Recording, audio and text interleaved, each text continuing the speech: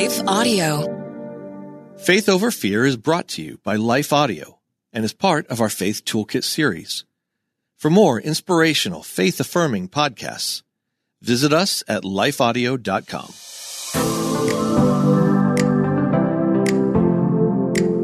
Hello, welcome to the Faith Over Fear podcast, where we discuss powerful truths to counter anxiety and fear, big and small. At Holy Love Ministries, we are passionate about helping God's children discover, embrace, and experience soul-deep emotional and spiritual freedom, and we want to inspire you to share that freedom with others. We would love to connect with you online. Just visit our show notes to learn about one of our upcoming events, how to book one of our speakers for your next event, or simply how to connect with us. Before we begin today's discussion, I wanted to share about a fun giveaway I am hosting in December. I will be selecting one person randomly from my newsletter subscriber list to receive a book bundle. In that bundle includes Stand in Confidence by Amanda Pittman, Remaining You While Raising Them, The Secret Art of Confident Motherhood by Allie Worthington, Rooted, A Girlfriend Gathering Study of Philippians by Becky Harling, Better Than Okay, Finding Hope and Healing After Your Marriage Ends by Brandy Wilson, and A Faith That Will Not Fail by Michelle Couchette. So if you are not a subscriber, you still have time to subscribe to my newsletter and get in on the drawing. You can do so by visiting my website, Jennifer Slattery Lives Out Loud.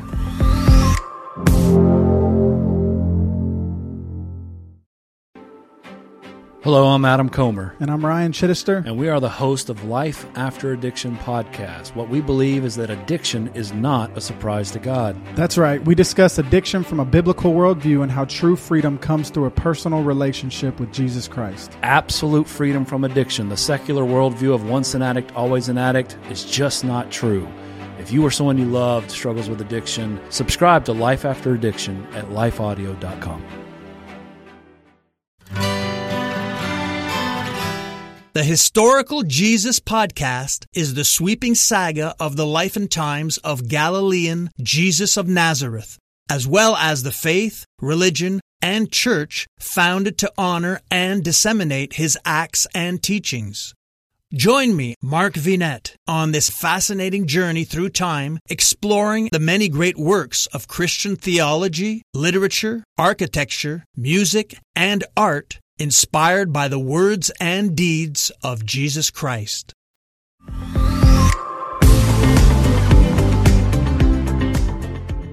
I'm Jennifer Slattery, and I often find it confusing to know how to love others the way that God desires, while also maintaining and setting healthy boundaries. And sadly, my confusion, coupled with untended wounds from my past, resulted in years of codependent behaviors. And that led to increased dysfunction in my relationships. And I know I'm not alone. One article I read suggested that as many as 90% of adults in the United States demonstrate codependent behaviors. And I don't know how accurate that is, but I do know this is an important conversation for us to have. And that's why I felt it was so important to invite author and therapist Dr. Alison Cook to the Faith Over Fear podcast. Alison, thank you so much for joining us.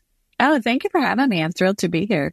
Dr. Alison Cook is a therapist, a multi-published author, and podcast host who empowers others to heal from past wounds, develop a strong sense of self, forge healthy relationships with others, and experience a loving God who is for them. Her podcast and email reach more than 60,000 people each week. She specializes in bringing faith and psychology together to create real change in people's lives. Her first book, Boundaries for Your Soul, which actually I'm currently reading, provides a step-by-step approach to managing emotions in partnership with God. Her newest book, The Best of You, which we'll be discussing today, teaches readers how to develop a strong sense of self, set wise limits, and forge healthy relationships with others. She and her husband, Joe, are the parents of 2 adult children. They're based out of Boston, and they spend time in the mountains of Wyoming as often as they can. That sounds really lovely.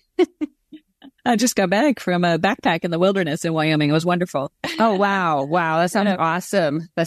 So I really enjoyed I'm enjoying both of your books, but I really enjoyed The Best of You. And in it, you open with a story from college where you felt like you had lost your sense of self. I would love it if you could tell us a little bit more about that time. Yeah, I mean, I had a really strong experience of Jesus in college. I'd grown up in a Christian home, but it was really a college, a secular school in New England. It wasn't, for me, that was perfect because it just made God really real. And so I really had this deep love for God, this deep love for Jesus, but I didn't get the emotional healing that I needed at that time.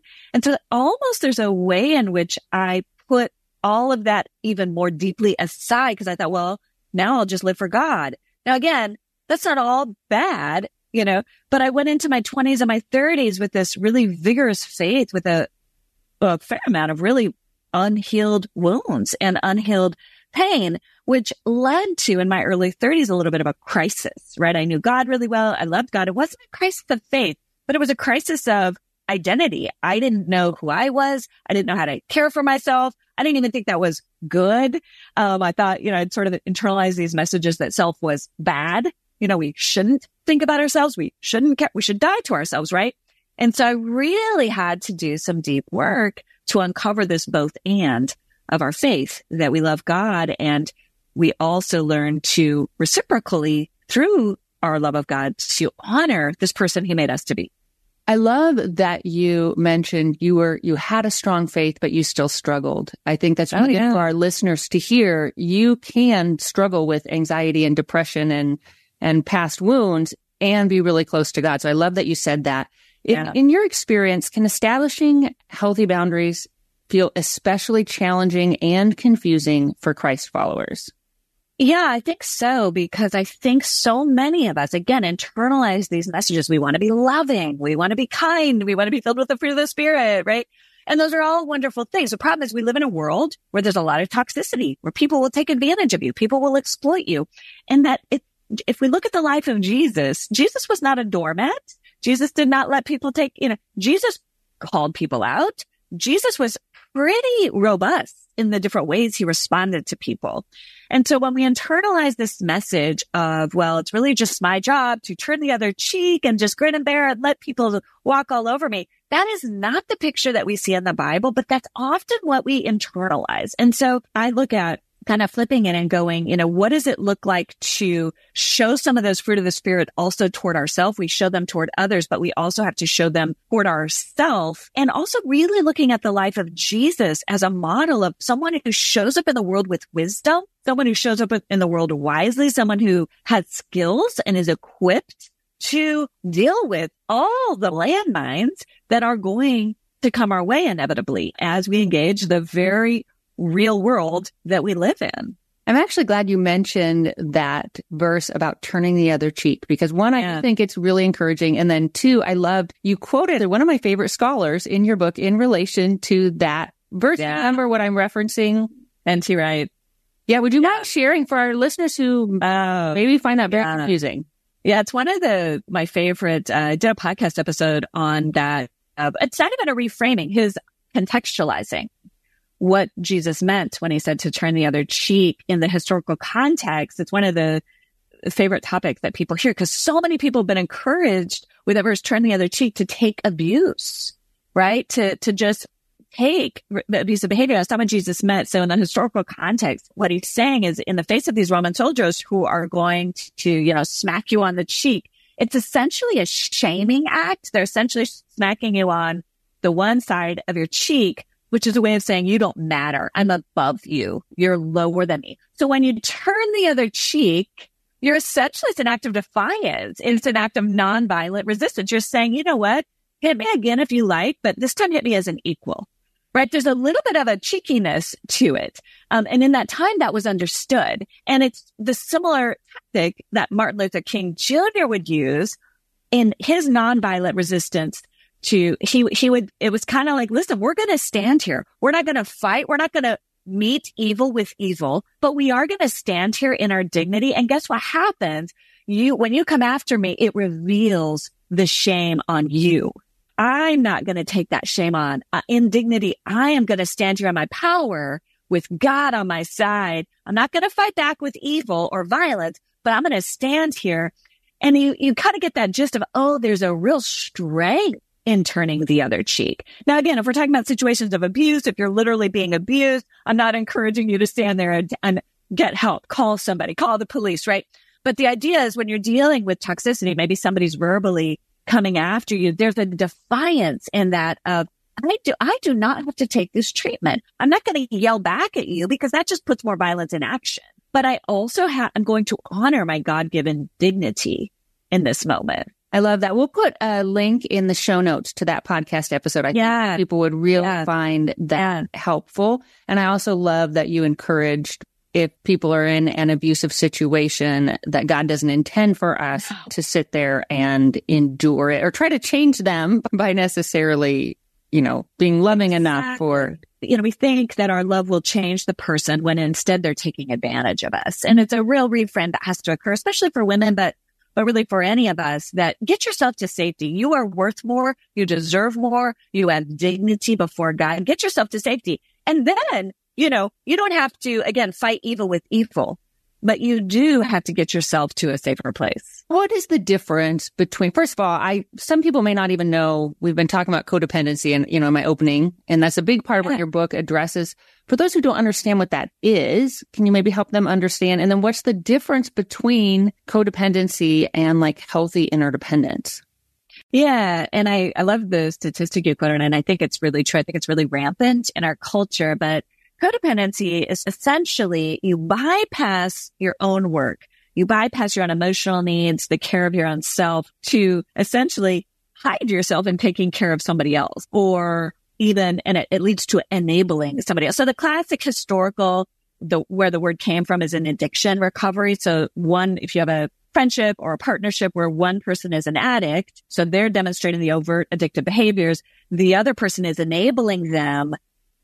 And that other person, the co-dependent, isn't maybe dependent on a substance, but they're dependent on the hit that they're getting from helping and propping up this other person, right? So the codependent is getting something from their helping, or kind of tends to lead to enabling someone else. Now, I see it all the time where we throw ourselves into other people's problems, whether it's our kids, our spouses, our friends, instead of doing our own work. And we sort of get something from that. We feel like a good person, right? Oh, I feel really bad about myself today. Instead of working through my own stuff, I'll just throw myself into somebody else's problem. And it kind of becomes a drug in a sense. We become dependent on that way of making ourselves feel better. And over time, it's really unhealthy because inevitably we're doing someone else's work for them when they need to be doing their work and we need to be doing our work. So that's the unhealthy way. The healthy way of interdependence, the way God intended, is I do my work,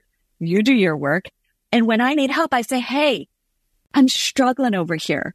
Can you come alongside me and walk with me for a leg? It's still my responsibility, but hey, can you walk with me? And then guess what? You do the same. You go, yeah, I'm over here. I'm kind of doing some work. I'm in the weeds. I'm struggling with this thing. Hey, could you come on in and help me out? Right? So two people are each doing their own emotional work to stay healthy, to stay whole. And Often we believe our questions mean we don't have faith, but I believe Jesus loves our questions. Our questions are windows into heaven. I'm Caden Fabrizio, and on the Questions with Caden podcast, we ask and answer one question per episode as relevantly and biblically as possible. Questions about fear, anxiety, depression, addiction, and so much more. Don't worry, your questions, they're not going to scare Jesus, so ask away. Listen and subscribe now at lifeaudio.com or wherever you listen to podcasts. they're helping each other as we each walk forward in our lives.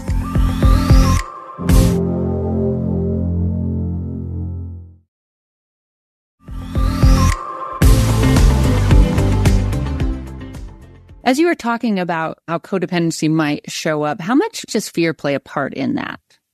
Oh, I think it's huge because I think I'm afraid, right? I'm afraid of, and we learn this. A lot of times we learn this in childhood, right? So there's no shame in it. That was my story. We learn like, oh man, if I'm in this family where I'm not really seen and I'm not really being nurtured, if I take care of other people, I can get a hit of feeling good and of feeling valued. And so then we go into adulthood, and it's really scary because it's like, wow, if I stop taking care of everybody else, who am I? What's my worth? What's my purpose? How do I matter? How do I even begin to do the work of kind of honoring my own emotional needs or the needs of my body? So it can be really scary for people to begin to kind of wean other people off of their helping behaviors, because you take a lot of identity from that. We take a lot of a feeling of, I feel good about myself when I do that work. So who am I apart from that? How does it affect too, like maybe fear of rejection? 100%. And then those people will leave me because the only reason they're really with is because I help them, is because I give them affirmation, is because I'm always that safe person. It kind of gets at the doormat thing. Again, because I just always set myself aside to show up for them. So if I stop doing that, they're going to get mad. They're going to walk away. They're going to leave me. That's really scary. But we have to remind ourselves, wait, do I want to be in a relationship with somebody who is only in it for what I do for them? That's not really a healthy relationship. And so you can kind of start taking these baby steps to test, hey, if I show up with a little more of my own needs, or if I do a little less for them, what happens? Can they adjust? Can they pivot?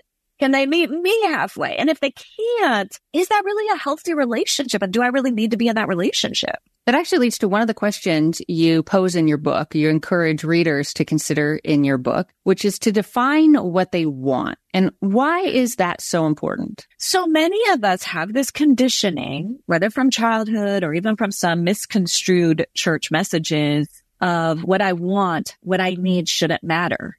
That's selfish to consider what I want or what I need. When in fact, from a psychological perspective, one of our earliest milestones that we have to resolve as children and when we're parenting, and if you are parenting your own kids, right, you're teaching your child, use your words, ask for what you need. If you're in a situation that's uncomfortable, speak up, right? We want our children to learn to use their voices, to say, no, we don't want our children to be selfish. We want them to share with other children. And two things are true, right? We want them to both share with other children and be good to others and know how to say, I didn't like that. I didn't like being treated that way. That didn't feel good to me. I need food. I'm hungry, right? So if we didn't learn that, we have to retrain, reparent ourselves to say, you know what? I'm tired right now. I don't have more to give. I'm going to have to say no to that request for my time right now. And that's really hard because that person might be mad at me. But I have got to honor the needs and desires also of my body and of my mind when it comes to our wants. You know, it's okay to, again, if you think about a relationship, to negotiate preferences, to say, what do you want? Here's what I want. Okay. The beauty of a relationship isn't always deferring to someone else. The beauty of a relationship is going, okay, great. Let's now figure out how to compromise or how to negotiate. Maybe this time we do what I want. This time we do what you want. A healthy relationship is two humans coming together, each able to say, this is what I'd prefer. This is what I need. And then together negotiating your way through those things. It's not being a doormat. It's not just denying our needs all the time and our wants. I thought you actually did a great job in your book of breaking that down. Yeah. And people recognize the messages maybe that they have received that have colored their perspective. So what would you say to those that they're listening like, okay, this all sounds great, but what if I then become selfish? What would you say to them? Yeah, I always say, and I say this in the book, there's a difference between selfishness and what I call selfhood. And furthermore, selflessness is not always the right choice, right? There's selfishness on one side, selflessness. So selfishness is my way or the highway. What I want, we're going to do. Selflessness is we never do it my way. It's always about other people. That is not healthy. And that's not what we see in the life of Jesus, right? Jesus had a really healthy balance of pouring out for others and taking in what he needed. He moved away from people at times. So neither of those extremes is healthy. So I call the middle ground is selfhood, which is I know what I need and I honor your needs. I know what I want. Sometimes I set aside what I want, but I know what I want. And I also want to honor what you want. And so when we become our whole selves, our true selves in Christ, that's that selfhood, that healthy sense of self, where we're not a doormat, where we have a sense of what we need and what we want. And we're actually far more capable then of really honoring the needs and wants of others because we're not enabling. We're not being codependent. We're actually saying, oh, interesting. Here's what I need in this moment. Here's what I really want. I'm also a parent. And so I have to think about what my kids need or what my kids want or what my spouse needs or what my friends need. But my needs are in the mix. And I'm going to be a much better parent, spouse, friend when I'm honoring my own needs and wants as well. I really liked in discussion of that, your emphasis on reciprocation. Yeah. I found that really helpful and really clear as a way to kind of, oh, well, that makes sense. You wrote in your book that clinicians are increasingly looking at anxiety, depression, and emotional problems. This was interesting to me, not as illnesses to diagnose, but as cues to start asking key questions. So what are some questions that maybe if we're experiencing anxiety, depression, maybe some questions we can ask ourselves? Yeah. The key reframe there, instead of what's wrong with you or what's wrong with me, is what happened to you. And that's a trauma-informed question, right? So this is the movement in our field away from, we still understand things as anxiety and depression, sometimes as organic, sometimes they're genetic. A lot of times they're rooted in trauma. They're rooted in unhealed pain from the past, right? So this is this movement in the last decade to 10 to 20 years in the field where we start to ask, wow, there's a lot of anxiety there. What happened? Let's go to the root of that. What messages maybe did you pick up? What are you telling yourself? So often with anxiety, there's a harsh inner critic. We're beating ourselves up. Parts of us actually need care. We don't know how to care for ourselves. So we come in and we beat ourselves up. This creates a ton of inner commotion inside of us. And so we begin to kind of look at anxiety, at depression more as an opportunity for healing. Doesn't mean that we might not need ongoing care. Doesn't mean people might not need medication, but there's also an opportunity there to go, is there an opportunity to heal? Is there an opportunity to kind of go back and look at some of the messages I've told myself and reframe them in a more whole, healthy, healed, truthful way? I love that. How does that, so kind of talking about some of the things we experience, thinking in terms of our tendencies potentially to become codependent, how can that be conditioned? Like our responses to conflict, to stress, how can our past condition us towards unhealthy responses today? Yeah, and I get into the sort of what I call the cocktail of codependency, the 3 childhood wounds. If you were raised in a faith community, sometimes these misconstrued church messages land, and then even just our cultural conditioning, things we feel like we should be a certain way. And so I think it's most clearly understood if you think about someone who as a child has needs, and for whatever reason, even in the best of families, right? This doesn't have to be big T traumas, doesn't have to be what we think of as like physical abuse or even raging verbal abuse, but even just small T traumas where a parent maybe met your needs for food, for shelter, provided safety, provided a loving environment, but maybe they were kind of absent emotionally and weren't really aware of some of the things that were going on at school. Maybe you were getting bullied. Maybe you felt really left out and, just nobody was really around to help you process that, right? As a child, you make meaning. You're creating meaning of that. The classic example is when you're a child, if your parents divorce and no one really comes alongside of you through that, kids tell themselves, it's my fault. I caused this. If you're being bullied and no one really comes, there's something wrong with me. I'm the problem. And so you subconsciously create these narratives about yourself and about painful things around you that aren't true. And we take those into adulthood. And so here we are in adulthood and somebody's mistreating me and it's like, well, it's my fault. This is just my destiny. This is what happens to me, as opposed to, wait a minute, someone's mistreating me. This person isn't a good person. I need to get myself out of this relationship, right? And so if you've got those childhood wounds, no one helped you, and then you hear you're in church and people are like, you got to love other people. You got to be kind. You're like, okay, I'll just double down, and it happens to all of us where we have these messages, these narratives in our mind that we have to really start to look at and say, wait a minute, is that true? Is that really what God is saying? Maybe what God is saying, gosh, this cue that I'm anxious in this relationship might be that I'm being mistreated. And then I've got this long message that goes all the way back to, I've just got to work harder. Maybe I need to change that messaging and heal and work on finding healthier relationships. As you're talking about too being loving, I often think about we're not really being loving if we're allowing negative behavior for the other person, right? I mean, that seems like actually a harmful response potentially for the other person. Yeah. Yeah. It's not good for anybody. It's not good for us. And it's actually not healthy for other people to let them mistreat us. Well, so you talked about church influences, and I think a lot of us, we have our feelings can be highly driven towards empathy, right? Well, especially if we really care about someone else. And I think that's a godly trait. I believe that's a godly trait, but how can that also be something we have to be alert to?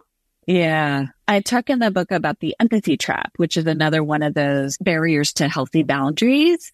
When you're high in empathy, we feel the pain of the other person, even when the other person is mistreating us at times, right? We're like, well, I know why they're mistreating me because they have a really hard struggle in this area and they're taking it out on me and I understand it. I don't want to hurt them, and that empathy can get us in trouble. We can start to rationalize somebody else's poor behavior. And so what we have to be aware of with empathy is it is a wonderful God-given quality. It's beautiful, and we have to steward it.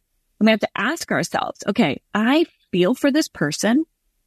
That doesn't mean I have to put myself in harm's way. I can feel for this person, and it doesn't mean I have to harm myself to help them, right? So two things can be true. We can feel for the other person and walk away from the other person because I cannot put myself in harm's way. And I have to remind the empathetic part of me that might actually be the kindest thing to do for them. Because if I walk away, maybe they'll get the help they need. Maybe they won't, but I'm at least not enabling their. So empathy is this. Sometimes I look at it. It's like this little child. It's beautiful. Jesus said, let the purity of the children shine.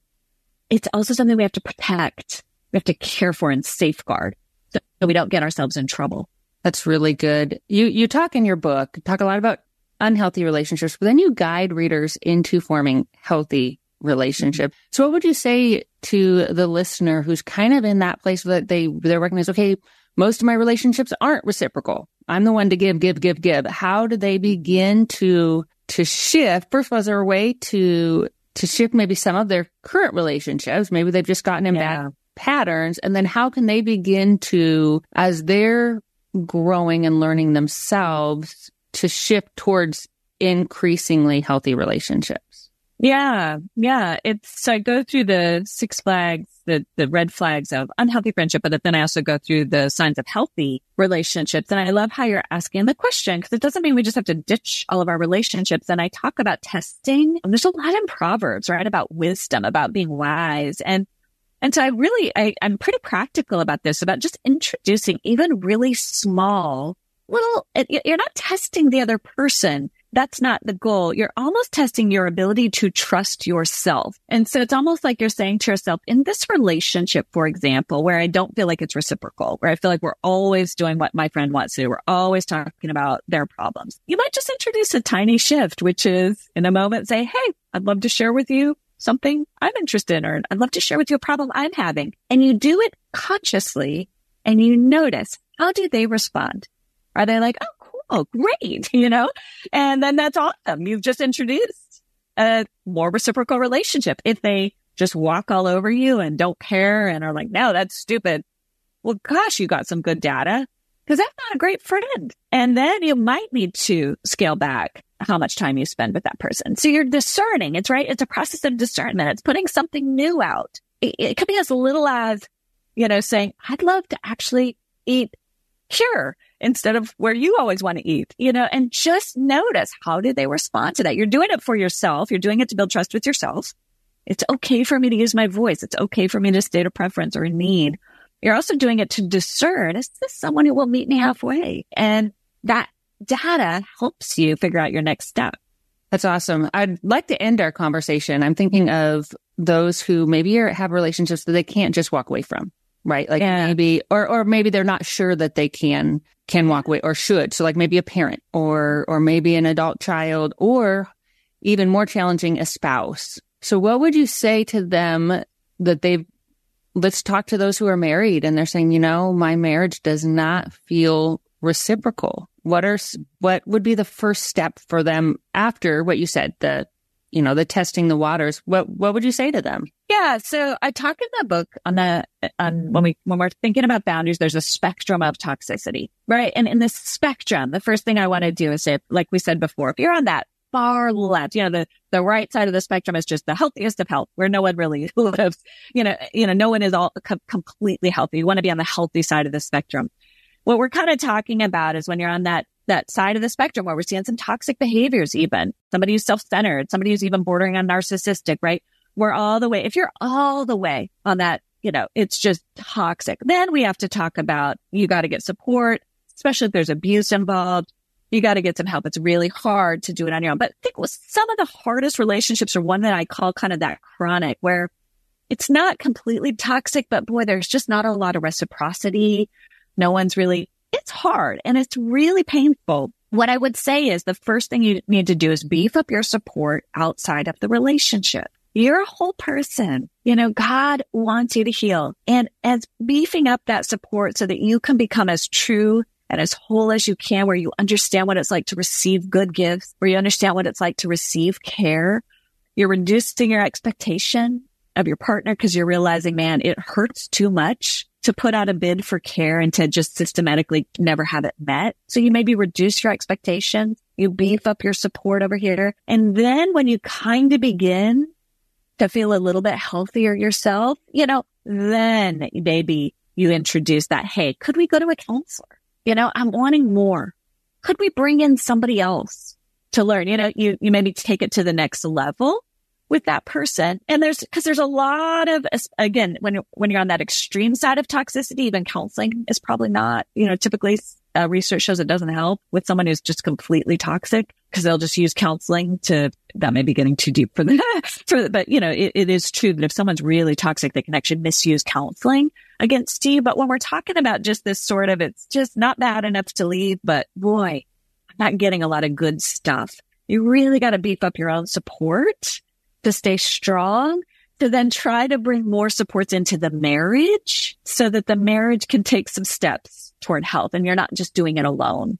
Which is basically the premise of your book, right? The best of you. And so I really appreciate all that you've shared in our conversation, helping us to find out how to show up with our best selves. Yeah. And to our listeners, so The Best of You, her book, it reveals a breakthrough strategy to find your voice, set wise limits, and still be a loving person. So for over 20 years, Dr. Alison has integrated faith and psychology to help women reclaim their confidence, find their purpose, and enjoy healthy relationships. Her unique wisdom will help you answer these questions. Why do I feel stuck in the pain of my past? Can I learn to trust myself? How do I find my voice? When do I need to set a boundary? What if other people respond with anger, blame, or a guilt trip? And so much more. Such great resource. Thank you so much. And you're exactly right. The more we become the best of who we are, there's just no way to lose. You're going to bring that into your relationships. So I so appreciate just the conversation with you today about all this. Absolutely. And like I said, I'm loving both your books. Great. Thank you. Well, thank you for listening. If you haven't already done so, I encourage you to subscribe to this podcast. Then you won't miss a single episode. Share it with your friends. Until next time, may you live as one who truly has been set free. Faith Over Fear is a production of Life Audio and Salem Media. If you liked what you heard today, please take a second to rate and review this podcast in your favorite podcast app so that more listeners like you can find the show. For more faith-filled, inspirational podcasts, visit us at lifeaudio.com.